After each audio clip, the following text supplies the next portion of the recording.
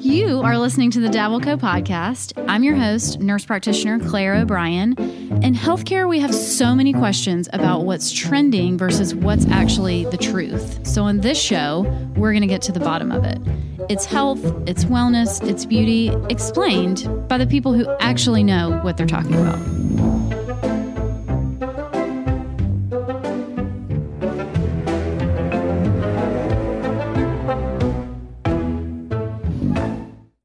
Hey guys, welcome back to the Dabbleco podcast. I am your host, nurse practitioner Claire O'Brien, and today I have Hillary Sadler. She has actually been on the podcast before when she first started her business called Baby Sadler. Hillary is a nurse. She's got her master's in nursing. She's an IBCLC, which we're going to talk a lot about today. And I asked Hillary to come on because there's a really interesting controversy, if you will, recently in her little niche. Well, it's not a little niche. It's actually like a global niche. So, and we're going to talk about it. But Hillary, thank you for coming back. Welcome. And just kind of give us a little intro and tell us who you are and what is an IBCLC. Sure. Well, thanks for having me. I'm excited to be back again. I am a mom of four. My background in nursing is labor and delivery, a little bit of postpartum, and then working inpatient in the hospital as a lactation consultant with well babies, and then also with moms and babies in the NICU. I've been doing that for almost a decade. Rewind 3 years ago, almost 4 years ago, I left the hospital and started my own private practice, Baby Sadler, in Charleston, South Carolina. And then over the years have grown it into a digital community on Instagram, YouTube, Pinterest. Wrote a book, right. 2 books. 2 books? Actually, the second book is really just a major update from the first book, including a lot of what happened with my 4th baby. And just as I've grown over the years, the new information that I have come into and just really trying to grow my practice as a nurse and then also as a lactation consultant. So IBCLC is International Board Certified Lactation Consultant. Feeding specialist. I went into that role because I really wanted to help moms that were like me, who were trying to do a lot of different things, including breastfeed their child. And I felt there was a huge need for a different kind of support from lactation consultants that I never felt like I had. And I felt like a lot of the moms that I was working with in the hospital, and then really getting the calls, working as an inpatient lactation consultant, I would get calls from moms on the warm line after they've been discharged with just a lot of questions. And I just felt like there was a huge gap for the kind of support that Baby Sadler offers. And that's why Baby Sadler was born. No, it's so true. So Hillary reached out to me a few years ago. We've known each other for a long time. And she just said, I think this is what I'm going to do. This is kind of what I'm seeing. You know, that's how most great businesses start. You see a gap in the market and a need that most of us, feel like, gosh, I really could have used this. And as a mom who has breastfed 2 babies, and so, I mean, I have medical background. I have also, multiple medical degrees. And so does my husband and my dad and my brother and my father-in-law. And I love my OBGYN and my pediatrician. But I will never forget having my first baby and being like, who in the hell is supposed to be helping me with breastfeeding? Because it ain't none of these people. And I saw a lactation consultant in the hospital kind of briefly, but then you go home and it's absolutely the hardest thing I've ever done. I mean, labor schmaber, I would labor 1,000 times again, which I know is not the story for everyone, but breastfeeding is literally the hardest thing I've ever done in my life. I've had brain surgery and I would rather do that again than breastfeed a newborn. So just putting that out there. Yeah, it's hard. And outpatient lactation, like what you experience in the hospital with the lactation consultants in the hospital, is so different than once you get home, those first initial days when you get home. Right. It's just, and me too, like my mom was a labor and delivery nurse and now she's a nurse practitioner working in an OBGYN office. And, my stepdad was an ER physician and just like a family of medical people. Sure. But when I had my first child and even having my 4th child, I still needed the help of feeding specialists and IBCLCs to really help me, because sometimes, with my 4th child, when you're in it, you really need somebody that's not in it to kind of see the bigger picture and help you. So they play a really important role for postpartum moms for sure. that a lot of other people can't fill. A lot of other healthcare providers can't necessarily fill. And I will say it because I'm sure that you don't want to say it, but I will just say, maybe you do, I don't know. I will just say this, the feedback and the kind of conversation that I've always heard around lactation consultants is like, there's no warm or in the middle. It's either the person that I had was absolutely unbelievable, or this lady made me feel like human garbage, shame, trauma, like it's like there's no in between. So, and I don't know if it's kind of the older school thinking, and listen, no one in the medical community is going to deny the benefits of breastfeeding. But that being said, there has to be, and I think is a little bit of a shift now to just knowing we have to do what's best for mom and baby at the same time. And that is not always breastfeeding. But that's probably what I think you secretly, subtly might want to say. It's like some of the lactation consultants out there, it is rough. I mean, it can put women in a really dark place. I mean, for example, with my first baby, I was completely turned off. But my first experience with a lactation consultant made me not use them after I left the hospital. So like I had my first baby really young. I was 23 years old. I'm in the room, all the family's in there. I'm not a nurse at that point. So I'm super modest because, first baby, not a nurse. And the LC walks in the room with 2 nursing students, one of which is a male, and just comes right. No, yes. Did not ask my permission, which is a huge not okay. Like that is not okay. And I learned that in nursing school. Like that's first step, wrong step. Walks in my room, walks over to me, doesn't even acknowledge my husband, which is a huge, like, dads are part of it too. This is their child too. Like, I have a huge issue with any healthcare provider that is singling out just mom, but specifically, like, when you're talking about the family unit and baby, like, dads are there too. You need to have a conversation with them too, but that's a story for another day. But I remember she came over and she starts like unsnapping my gown and is like, let's get that baby skin to skin. And I'm just like, so I'm like, wait a minute, asking my family to leave the room, first of all. And then I'm not trying to do that with like my dad in the room.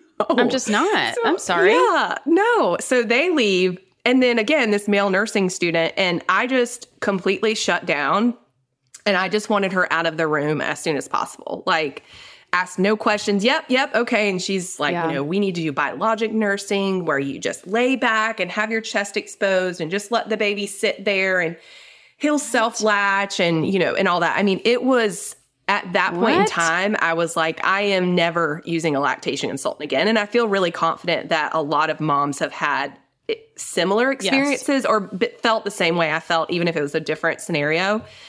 So when I became a lactation consultant, I literally used to I'd walk in and see a mom and, I would say, I just want to let you know, I promise I'm not like all those other lactation consultants. I literally said that. Like I had a hard time being associated with being called a lactation consultant because of what I have heard other moms have experienced and then also what I've experienced in the past. I think that's kind of what you were referring to. Yeah, no, for sure. And then there absolutely is the other end of the spectrum, like 100%, where plenty of women have had beautiful experiences with lactation consultants who have gotten them through a really dark time. And so it certainly works both ways. And I think you can say that about essentially anything in medicine and probably most fields. But like, I'm sure there are people who have had unbelievable nurses and terrible nurses and unbelievable physicians and terrible physicians. It's not, I don't think we're doing, singling out lactation consultants in that I think that's very common in all of medicine. I just want to be really clear about that. But, today that's just what we're talking about is lactation consultants. I think it's super helpful to have that experience. And there are a lot of things too, I will say that in medicine, I think you don't, and you probably realize this as a labor and delivery nurse, there's a lot of things you can't really fully empathize with someone until you've experienced some of it. I worked in surgery for 10 years before I realized, had surgery significant enough myself to really realize, oh gosh, this is what my patients are going through. So it's hard. It takes a lot, but Absolutely. Okay. So you started Baby Sadler, and that went really well. Yeah, I believe that it went well because it wasn't just about breastfeeding.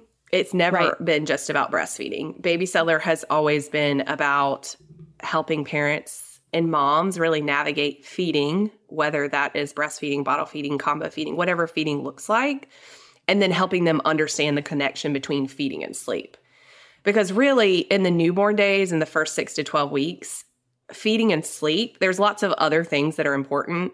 But for mom and baby, like those are the two primary problems that crop up. And the good thing is if we can get feeding down and come up with a plan for mom and for the family, and feeding is going well, then sleep usually is also going well.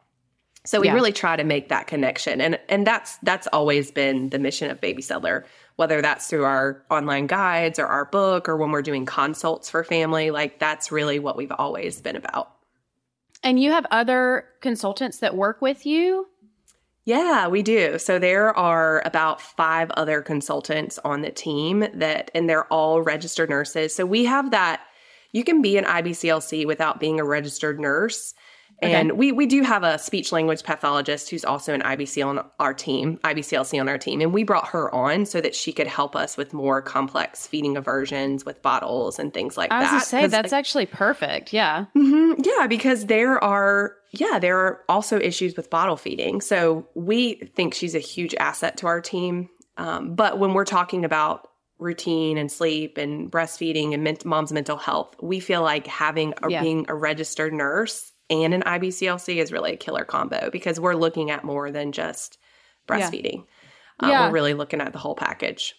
Yeah, and I saw a physician friend of mine got her IBCLC the other day. She's a pediatrician. I thought that was really interesting too. Like that's really cool. My brother is a pediatrician, and he actually hired a lactation consultant for his office, which that's awesome. Because again, like when we all had this conversation, I'm like, when I was having my babies, and I think him having his own children helped him really realize too, again, like, holy crap, like I'm not trained for this as a pediatrician, but it's a huge problem in my office. So he has a lactation consultant that works in his office. But okay, now tell me, we'll just get into it. You have a great social media platform. It's super helpful. You put out great advice. I know it's helpful for tons of women and families. And and just stop me and correct me when I'm wrong. With your 4th baby, you decided to formula feed at some point, and you then did a video or a partnership with a formula company. Is that right? That's right. So my 4th baby, going to try to keep it brief, but of course, I've thought, I've helped thousands of moms with breastfeeding. I was pregnant. I just had this job. I had this idea of this is going to be, I even remember telling my husband, this is going to be like the best breastfeeding journey I've ever had. Like it's going to be so easy. I'm going to have plenty of milk. I had absolutely no concerns that things were going to go well with my 4th child. Well, he was born, he was placed on my chest, and immediately he opened his mouth and he literally couldn't move his tongue. Like it was tied to the floor of his mouth. So worst tongue, he is the worst feeding baby I have ever worked with in my life. And our team, I'm still looking for that baby that's going to be worse than Clay was. Than that one. Gosh. Yeah, but our team jokes that, God gave you that baby because there was still a lot for you to know, and it's so true.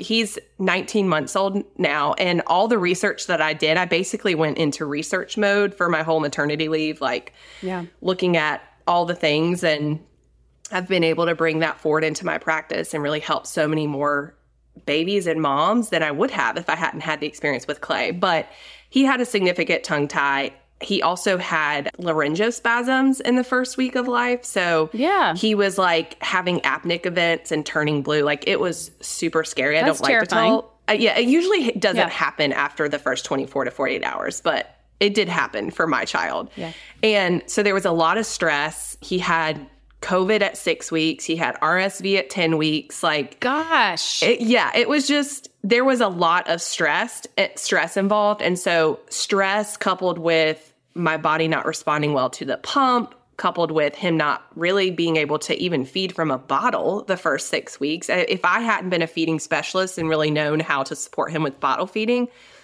he probably would have had a really hard time. I mean, he would have had a really hard time, but he didn't, because we made sure he got the volume in a bottle. And I ended up doing combo feeding with him through 10 months. So we did some direct breastfeeds. I did a lot of pumping. We got to a point where I absolutely could have breastfed him every feed if I wanted to. But what that would have looked like was a low transfer volume at the breast. So he would have only transferred, 2 ounces at the breast. And we know based on weight that babies need, when they're over 12 pounds, they need at least 23 to 24 ounces in 24 hours to gain weight at an adequate weight. So that would have been me feeding him around the clock. Constantly. Yeah, every 2 hours. And I didn't want to do that. And then also I have 3 other kids, my husband, job, sleep, job, like all the things. Life would have looked so different for our family if I had done that.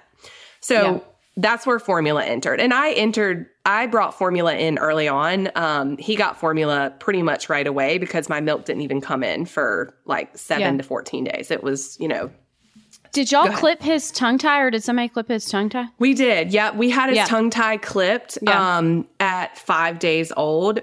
In hindsight, if I had to do it again, I probably would have done a little more oral motor therapy and then some body work with a OT or PT earlier before I clipped the tongue tie, just because I felt like in the first 2 weeks of life, newborns' mouths are just so tiny, and they're also they can be really tense just from being born and learning how to feed. And so if I had to do it again, I would have done that differently. But he still would have ended up with his tongue tie clipped. I mean, it was no question. He could not move his tongue. And I used to work with one of the pediatric folks in the ENT department. And it is so sad because moms would be so worked up about clipping a tongue tie, thinking that's like a major surgery or like a big deal. Y'all, we literally, I don't know who did yours or whatever. We could do another podcast on predatory tongue tie dentistry. I will not go into that right now, but I have a lot of thoughts. Yeah. But y'all, literally, you take a pair of surgical scissors, lift their tongue up, and you go, and that's that's it. That is it. It takes 7 seconds, if that. You hold it with a little piece of gauze, and that's it. Yep. And there's always the anterior versus the posterior tie, and there's so many different tools. But I always say the expert is in the hands of the person who's doing it. It's not the tool. Like, you want the expert hands doing the release, not the fancy new thing that they came out with. Laser and whatever. Like yeah, I agree with that for sure. Yeah. So stressful, I know, but you could just get it done. Yeah. Like you said, you would have ended up there anyway, it's stressful, but you can do it. There's lots of opinions on tongue ties now. The New York Times put out an article. Did you see that article? It was maybe a month or so ago. Was that the one about predatory dentistry? Is that the one we're talking about? It was kind of it didn't speak directly to dentistry. No, it was kind of an overarching tongue tie article. So I think that might be what I'm talking about, but I'm putting dentistry on there. I'm sorry, I love dentists. I love them. Lots of cavities. Get them filled all the time. Love a dentist. Love a good teeth cleaning. Oh my goodness. I want to tell you guys about my favorite supplement company, Thorne. Our family personally uses several of their products. So I use their collagen in the morning, and then I use a few things that were recommended by my headache doctors. The reason we use Thorne is they are so high quality, highly tested. They don't have fillers like so many other supplement companies do. They have partnerships with hospitals and organizations all over the country, like Mayo Clinic, Medical University of South Carolina, the UFC, huge athletic organizations. So if you are looking for high quality supplements, I always recommend Thorne. You can get 15% off any Thorne products by going to Thorne, that's Thorne with an E, thorne.com/u/dabbleco. Create an account and you'll get 15% off and free shipping every time. I'll put that link in the show notes. We were talking about, because your fourth baby, you did formula, and like you said, pretty quickly, and kind of then where this whole controversy came from. I'm sure people are probably like, what is the controversy? So, yes. I mean, you did a paid ad with a formula company on Instagram, the reason why I even knew that this was happening, I feel like Instagram right now, like I don't see who I want to see anymore. Like if you want to see somebody now, you have to like turn on their post notifications. It's totally absurd. But I one day saw like a post or a story from you that was an apology. And I was like, Hillary, like what the hell? What has she ever done that's controversial? Like what is happening? So I immediately like texted Hillary and I was like, I don't know what's going on, but I'm sure that you didn't do anything wrong. Like I'm just saying, I already knew before you even had told me what was happening. I was like, there's no way that this girl did something as like unethical or like, I mean, I've known you for years and I know your business model and you've met with, my husband about how to do things the right way and ethically and grow the right way and all this stuff. I mean, it's just, I know who you are. So I immediately was like, this is shenanigans. But anyway, tell the people kind of the deal. I think the hard thing, it was a huge learning experience for me and our team at Baby Sadler. So our intention behind it was to educate people on formula. So the different types of formula, how to prepare formula. Our team spent a lot of hours working with this formula company to come up with content that would be primarily educational. But this initial post was just introducing my story, and for people who didn't know my story, because Clay is, like I said, he's 19 months old now. So this was in the past. So we wanted to kind of tell people how I used formula to prolong the amount of time that my baby got breast milk. And I feel really passionate about that message because breastfeeding is not all or nothing. And there's a lot of things that go into that. So a lot of, like you said earlier on, a lot of moms and a lot of lactation consultants make moms think that formula is terrible. They don't want to talk about it. It's a bad word. And they don't really help them navigate this combo feeding world, or even just, I always tell a mom when I'm working with her, here's plan A, but we can come up with plan B, C, and D. Like this is not, you're part of this, and we can come up with whatever plan you want to have. Yeah. So that was my intention behind the post. On social media, you always have to do that paid partnership tag. And I think a lot of people in the IBCLC community saw that and then saw the paid, and they immediately had in their mind what they thought the narrative was. And we weren't thinking about that. We were thinking about what it truly was to us. And to people that were kind of outside, that don't know us, it appeared differently. One thing that what I was apologizing for was not being transparent, in that the formula that I was promoting, that I stand by and feel like is the best American-made formula on our market, the product was not available to me at the time that I needed formula. It was not available. Had it been available, I would have probably made a different decision. But even so, what I'm recommending today, if something, hopefully we're always improving products, right? Like hopefully we're always growing to learn more, and there's always going to be improvement in things that are out there. So I wouldn't ever want to recommend something that I used just because I used it. If I know there's something better out there.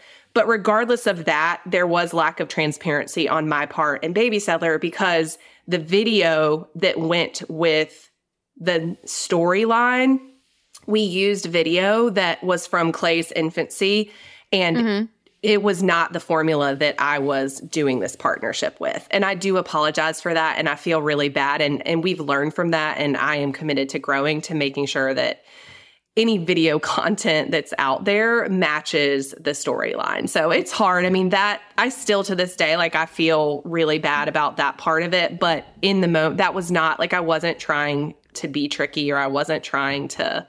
Did you say this is the formula I used with Clay? No, I didn't. No, I didn't. Okay. I think it was just people. Yeah. No, I didn't say that. I never said. I mean, even I think going back to like the way that you posted it. So one of the first thing you said is, when you post a paid partnership on social media, you're supposed to use that paid ad branded thing, blah, blah, blah. I don't know the percentage of people that influence that actually use that paid partnership button, but it's pretty freaking low because it's 100. We're all 1099 contractors. It's 100% on me, the creator. Like even speaking from the business side, when we work with someone who's a paid influencer for skincare or Botox in my Xeomin in my world, but yes, we put it in the contract and we tell them what to do, but like ultimately it's up to them to follow the SEC guidelines on, is it SEC? What's the word? FCC? FTC, God bless it. FTC, the Federal Trade Commission, like FTC, Securities and Exchange. That's not right.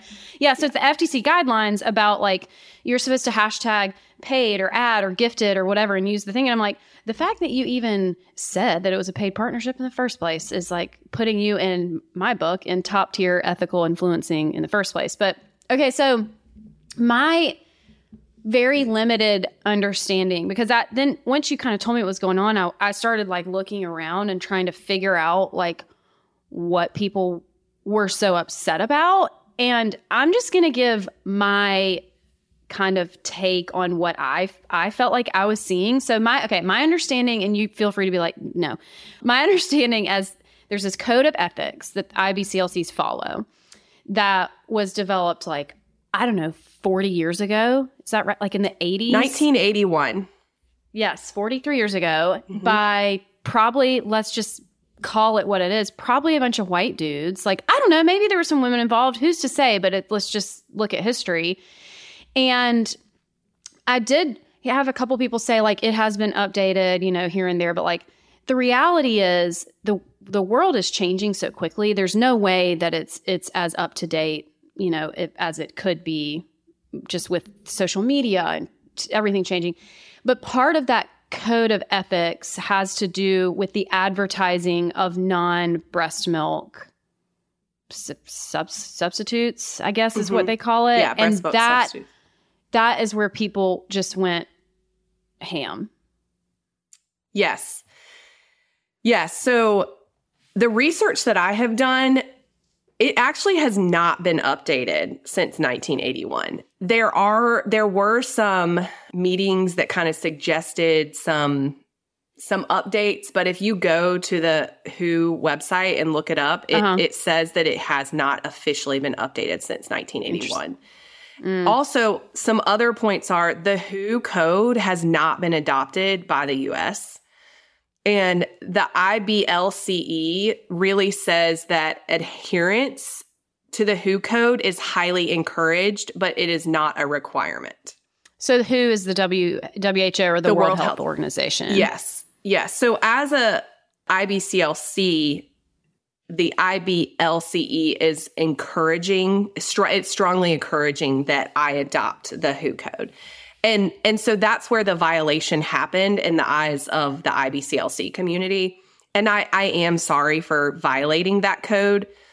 I still am, I still have this moral and ethical, like personal, I'm still sitting with that because I'm not really sure. I know, like, are you sorry for violating that code? I mean, I don't feel like you should be personally, but I'm not an IBCLC, yeah, it's but I don't, the WHO code, if I sat down and I look at it word for word, I'm not in alignment with everything that it says, and that's where the ethical obligation really starts. And, it's a question of, am I going to follow my own moral compass and my own ethical guidelines, or am I going to adopt something that adopt someone else's, Well, it feels like blindly following something that simply, and that was a response that, of course, I jumped in the comments because that's what I do. But I felt like all the responses that I was getting was like, well, this is what the code says. Like, this is what it says. The code says this. It's like when your mom is like, because I said so. You know, and that to me is just blindly following something. And I think now you had a ton of support too, but it's obviously always the squeaky wheels are the loudest voices are the biggest dissenters. You know, it's like no one typically gets on Google and leaves like a 5-star review. They're going to leave like a 1-star because most people that are happy just go home and they're happy. So, you know, not many people jumped in and made, you know, positive response videos. Well, also that doesn't get engagement, you know, let's be honest, it doesn't. Yes. And so, yeah. And that, you know, I've never been someone that follows our team is our logo at Baby Sadler is a sheep. And like, we love our logo, but we always say like, we're not sheep, but our logo is a sheep. So I don't know what we do with that. It's related to sleep, but maybe it can be a lamb. Maybe it's a lamb. Okay. It's a lamb. You guys are lambs. When I was talking to my mom about this, she's like, you know, you never have been a follower, even since you were a toddler. You always ask why. And that's really the position that I try to challenge parents to be in when you're making decisions. I feel like if you're always asking why and really going deeper and like looking for root cause, it's going to serve you really well. I deal with a lot of moms that are angry or frustrated at, you know, what's happened in the past, either related to birth or, you know, their breastfeeding journey or whatever. And a lot of the times it's because they feel like they didn't have a say or they weren't truly informed of the options or, you know, the list could go on. And I think if you approach things with asking why and really not just doing something because somebody says this is what you're supposed to do, that can serve you really well. And that, so that's kind of how I feel about this WHO code. Well, and I think too, you know, there's some other really good real world examples of that. You know, it's very common, you'll hear in medicine often.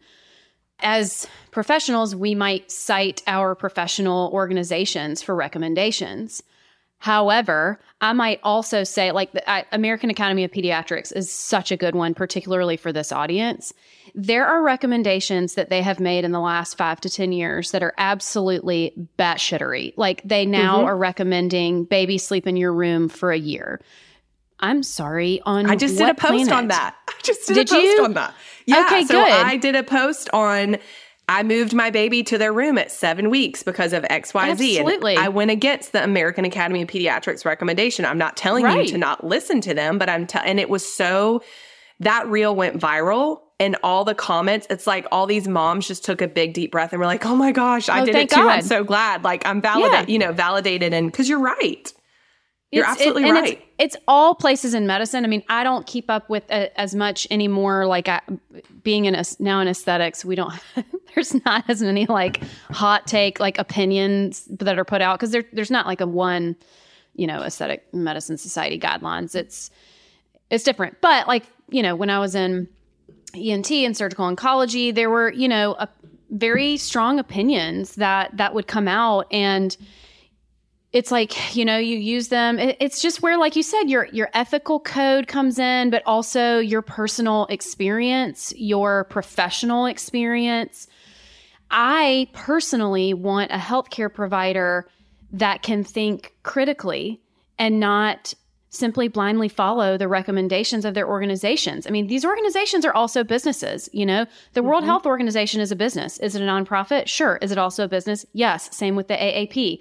I mean, there's even a huge debate right now about boards, you know, medical boards, and how it used to be you take your boards once and you pass and then you're good. And then they said, no, now we want you to retake them every 10 years, now every 5, now every 2. Well, guess what? Your boards are several $1,000s every time you take them. And it's a business. And at the end of the day, I want a healthcare provider who is keeping up with the latest data and research, but also, you know, and we're really, so many things in life right now are this way where there's no nuance anymore. I mean, it's like you're either for us or against us. You're either for breastfeeding and an IBCLC or you're shoving formula down our throats. Like there's no in between. Right. Yeah. And that's alienates, specifically speaking about lactation in the IBCLC community, that really is not what's best for our moms, because that mentality Right. is going to alienate so many people, especially now that research is showing that mothers are turning to social media for health information. I mean, you don't have to look very far to find all the research that says Right. that is because, and that's why we're showing up in this space, right? Right. It's crazy that it is such a polarizing topic, and I think there needs to be a lot more talk about more than just breastfeeding. And do you feel like I was thinking about like, what am I going to call this episode? And I was like, canceled by my own community. Like, do you feel like that's kind of what was happening? Like canceling by your own community? Absolutely. I feel like, honestly, I don't feel like I've ever been part of that community. Looking back on social media, and the Baby Sadler account will be 4 years old this May. They've never, like all the people that showed up on that post, they've never engaged with any of our content in the past. So these are all people that I don't even know, like I've never heard from them. They've never shared any of our content. So yeah, I feel like I was canceled by a community that I've never been a part of, that they were kind of waiting for me to. And I will say there were 2 IBCLCs that DM'd me in a respectful, professional way and said, hey, like, I just want to share my point of view. And I so appreciated that. And really their professional perspective and the way that they handled that, I really sat with it, and I really did some deep reflection. And that's ultimately what got me to where I am now. And I appreciated that. But everyone else, I felt like I was just, completely like like they were waiting for me to take a wrong step so that they could jump in, and then they could then turn it into something that benefits them. I mean, it was and it was in December. Like, it was a really hard month. I remember I was walking through Whole Foods, and I felt like people were just like looking at me like, you're the worst person ever. Like, these people don't know me. They don't know me. Yeah. But it really makes you, that kind of cancel culture and just the things that women who are supposed to be supporting women, specifically IBCLCs, the things that they said, and it reminded me of being in middle school and high school. And just, what were some of the worst things that were said? Oh my gosh. I can't even, I honestly, like, when talking about this right now, I just have like a sick feeling. Like, I just feel, I mean, I was literally questioning, am I a terrible person? Like, am I? And so I really took the time to self-reflect. But I mean, one person said something like, I hope I can't remember word for word, but the comment was, I hope that they paid you a lot of money and you can still afford to pay your mortgage because you're about to be out of job. Like, just the threats that were reporting you to, and I was telling my husband about this, and then my 12-year-old is like, Mom, are we going to lose our house? Like, no. Boy, just so you know, Daddy's the one. Baby Sadler does not pay our mortgage. Oh my gosh. I just felt so, it caused real anxiety for my family. Oh, for sure. And it really impacted my mental health. And it was a learning experience. But that mean girl's mentality is just not, it was disappointing. It was really disappointing because I just feel like any interactions that I've had with the lactation community on social media has been overwhelmingly negative. And it's been due to the nature of my content and my content not really doing this breast is best narrative. Like, it's so much more than that. Yeah. Well, and it's hard, like, again, back to nuance, right? So I saw a lot of comments saying that, like, the reason that this code exists is, to protect breastfeeding, which I understand, because I think when formula first came out, there was this huge, shift to formula because women were like, hell yeah, like, this sounds great. Like, absolutely, I'll use formula. Well, then, of course, the pendulum has to swing the other way, that we realize, like, okay, well, that's probably actually, formula is not the devil, but the benefits of breastfeeding are very clear. And so then, it takes education a long time to catch up to advertising, unfortunately, because here's another thing that's I find so interesting. Education is often free, like especially social media. Mm-hmm. No one pays me for the educational content I put out. Now, does it play into the bigger picture of like growing my practice and my brand? Yes. But like when I just sit down and make content, no one's paying me. Same with you. Mm-hmm. So, yep.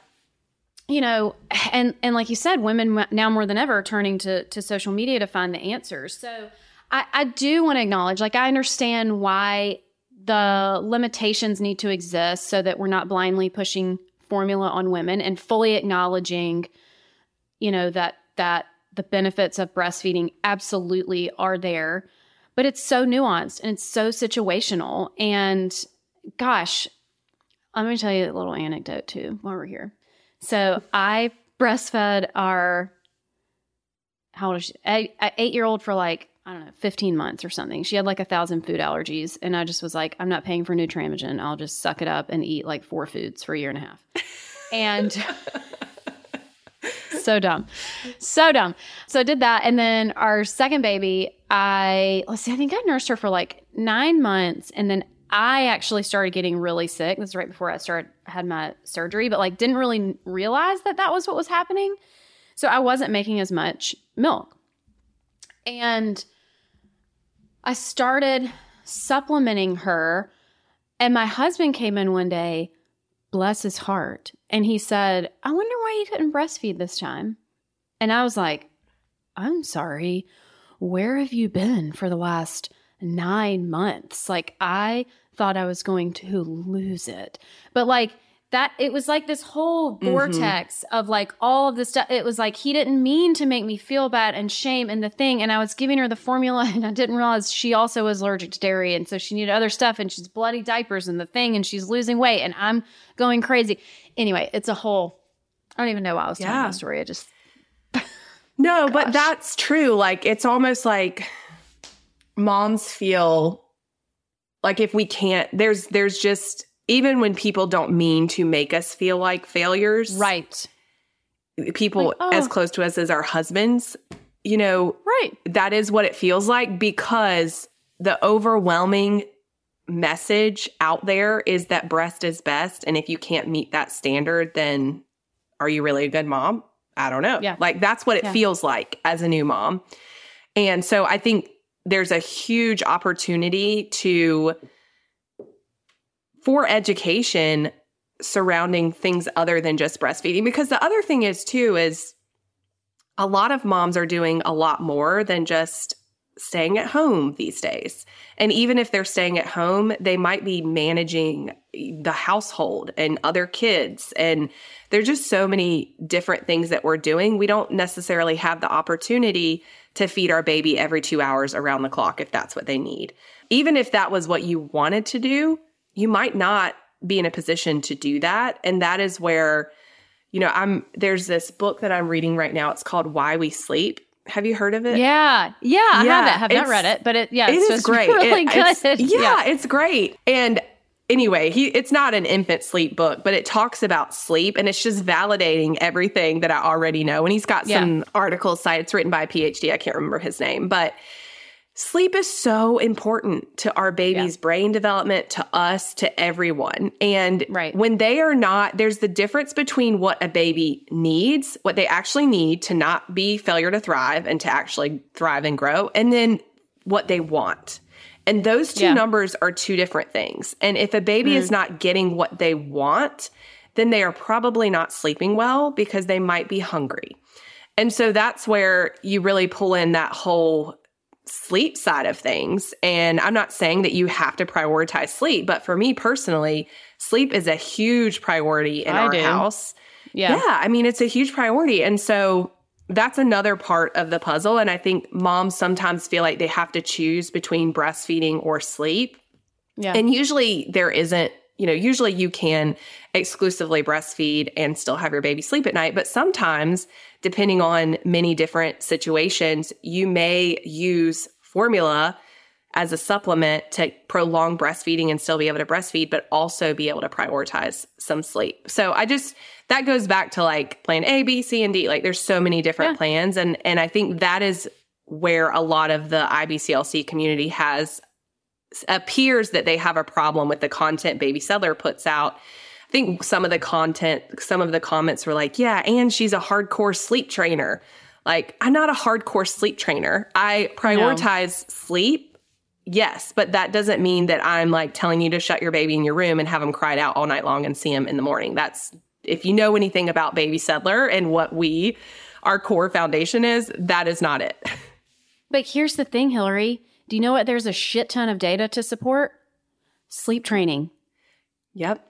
So, I mean, this is cherry picking at its finest. Yep. They're cherry picking what their personal beliefs, and they want to use data and evidence to support breastfeeding, which you can. And if you're going to do that, you also need to pick the data that supports sleep training and the benefits of that on your baby. But that's not what's happening, and that's really frustrating and unfair to women, you know? Yeah. No, I agree. And I think going back to like what my intention was behind this collaboration with this formula brand is I've had a lot of growth personally in the last year, just really looking at overall health and wellness and what we put on our body and in our body and, you know, vegetable oils and all these different things. And I think some of the messages that were put out there in comments were all formula is the same. That is simply not true. Not true. It's just not true for many different reasons. And we don't have to go into that right now, but it's like, that's not a true statement. And I think that telling a mom to do her own research instead of planting seeds and giving information so then she knows how to do her own research and has like a starting point is what my intention was. And I feel like that is the role of lactation consultants and healthcare providers that are working with moms and babies is instead of just handing out this ready to feed formula that your hospital has a contract with or that the rep has dropped off in your pediatrician's office. I mean, you give that to a parent and they, just because you're in that authority position, they assume that this is a good formula or like this is the best formula for my baby.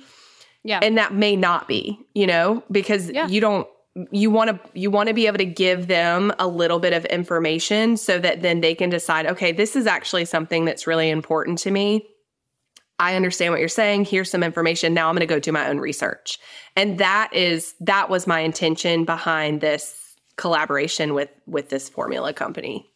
And frankly, you know, we in higher education and medicine, I mean, you get some of it in nursing school, but then like with your master's and my master's and certainly doctorate level and physicians, one thing that you learn is how to correctly, quote, do your own research. So do your own research for the general population means Google or like PubMed, you know, at best, like, but I had a patient recently send me 3 studies that I was asking about collagen or something. And I was like, well, all of these are sponsored by the companies that wrote them. And they are not, the way the study is formulated is literally like this. I would never use this research. And so it is our job to do the research for patients and not blindly tell them what to do or not blindly, but, you know, well, sometimes you do have to have prescriptive authority with that, but that's between you and when that person becomes your patient. But just for the purposes of social media, like, no, it is our job to correctly do research and present it as best we can. So, yeah. And I think that, you know, the Baby Sadler Instagram is a community that I cultivated over the last 3 years. And I've always given them my uncensored expertise. And if I'm not there to fill that gap, then who is, you know, like, is there, and there, you know, other people may, but I think being that I have the credentials that I have the experience and the real life, you know, and then also using my personal experience, people, like we said earlier, people are going to social media for information, health information. And I think aligning with people, if you don't like what somebody is saying, then you can choose to unfollow them. But I wasn't running a paid ad for the Super Bowl for this partnership with this company. Like, this was a community that is there because they trust what I say and they're choosing to be there. And the people that showed up or are not even part of that community, the people that had this overwhelming negative thing to say. And that's really, I care about my community. And so that, again, is why I am sorry for it not being transparent. And I do really, understand that was a violation of their trust. And I am growing from that and learning from that. But I think that there's just a bigger issue here. I still personally disagree that you weren't transparent. That's just my take on it. But I know you're trying to do the best and repair relationship with those who need it and deserve it. And I totally agree. I don't think the people who are, supportive of your community in the first place need an apology. But that's just my take on it. But where can people find you and your resources? So I am at Baby Sadler on Instagram, at Baby Sadler on YouTube, and then babysadler.com. And I do have a book that you can get on Amazon called Babies Made Simple, or you can buy it directly from our website, babysadler.com. But we'll link all that in the show notes. Well, Hillary, gosh, thanks again for coming back. It's been so long. And, since the last time I had you, your business has just taken off as it should, because it's so needed by so many women. So if you liked this episode and feel like it might be helpful, please share it. As always, rate, subscribe. That's how we continue to get great guests. And I'll see you next week.